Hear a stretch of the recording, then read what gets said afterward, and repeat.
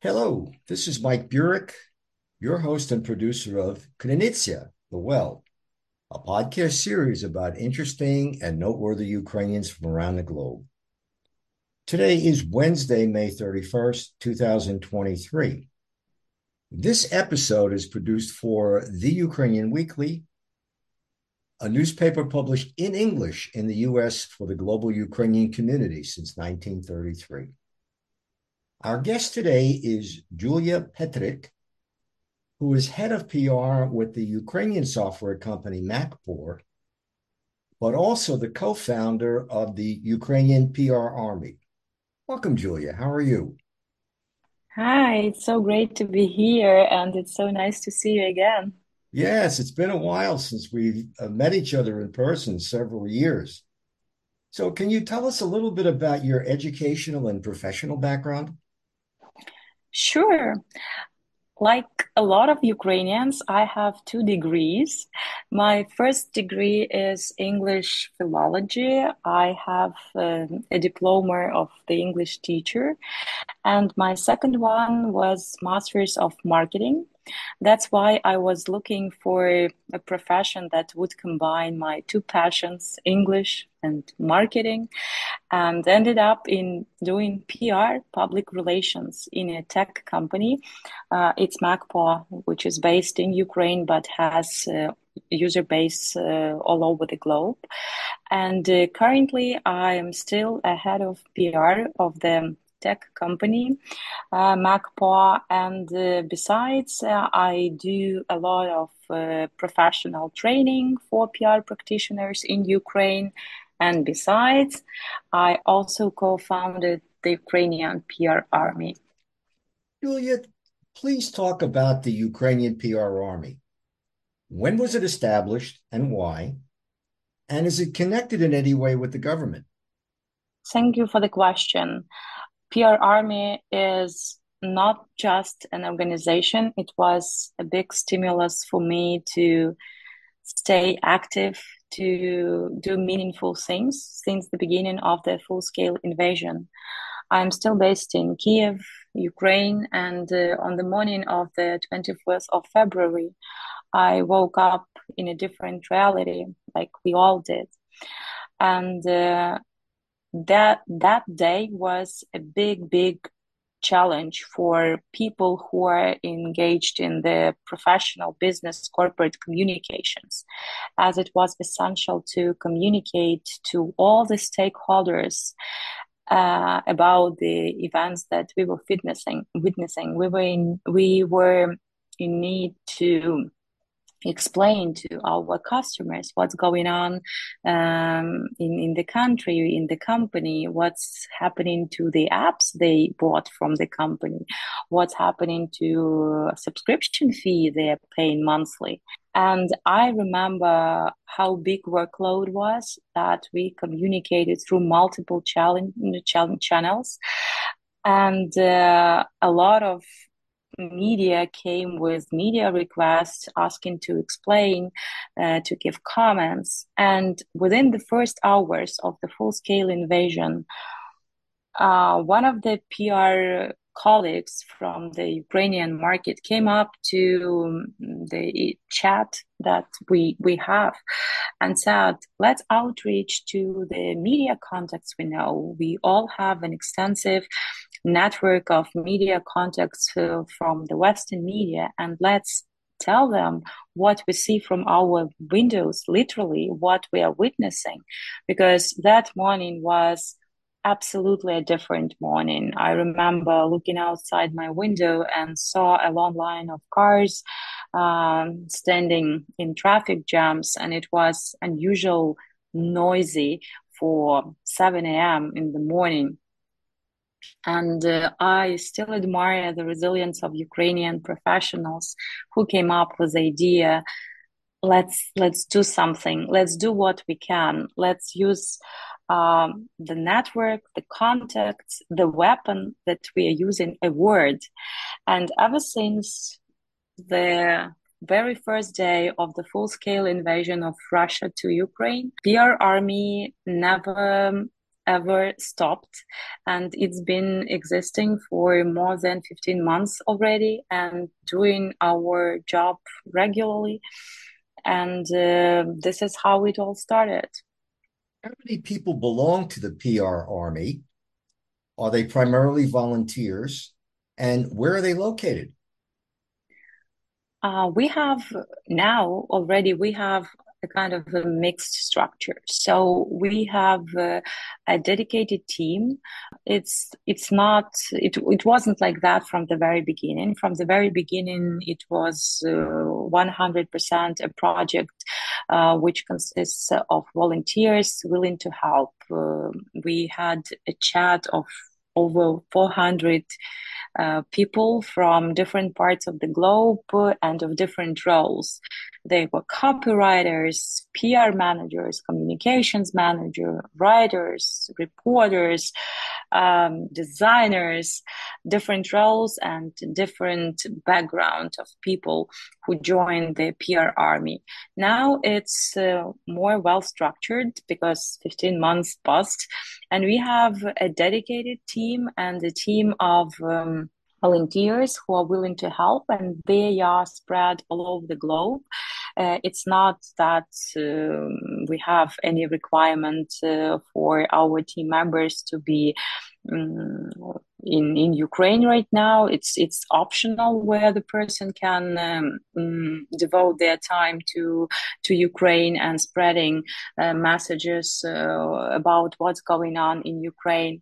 And yeah, like now it's a different organization. I would say it's better structured. We have better processes. We have a dedicated team. We have a board of members who are decision makers, and we have a list of streams that we work with, and this is how we actually like distribute our tasks and topics. For example, we have a list of topics that we work regularly with, let's say, nuclear safety.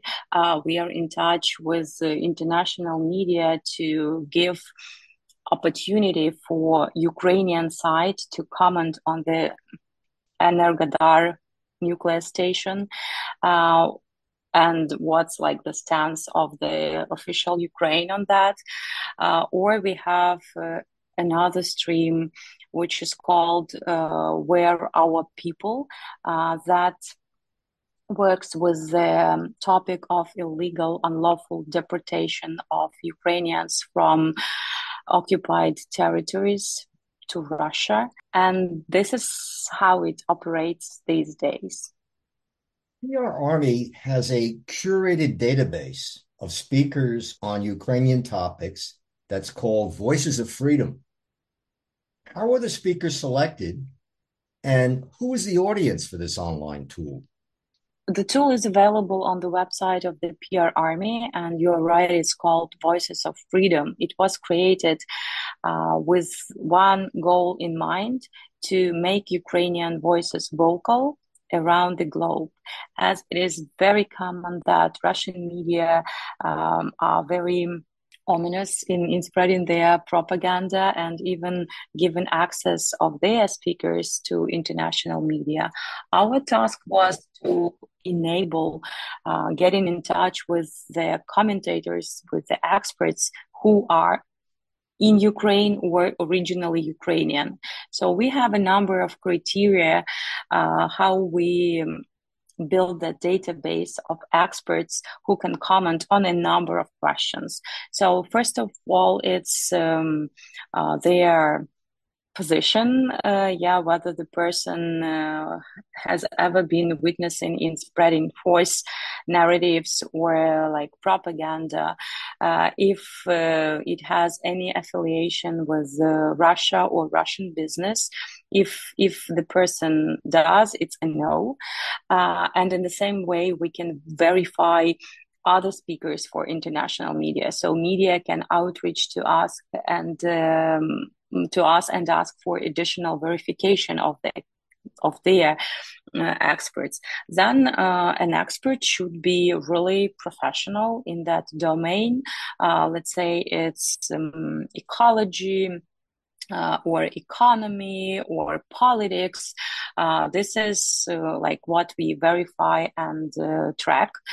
And it would be very desirable that a person should be fluent in English, because a lot of international media ask for quick comments, and like setting up a Zoom call would require like an hour or so. And that's why it's a bit challenging when the person is not good in English to find an interpreter. So it takes time. So preferably, the expert should be speaking English on the level which is sufficient to provide a professional comment. How extensive is the Russian disinformation campaign about the war in Ukraine? And what channels are being used for this? Oh my God, it's so huge and implemented on so many levels that we can even start with the terminology when they refer to the conflict as war in Ukraine or the Ukrainian crisis. It's also a part of propaganda. So I teach every foreigner I meet that it's correct to say Russian invasion in Ukraine, not just the Ukraine war.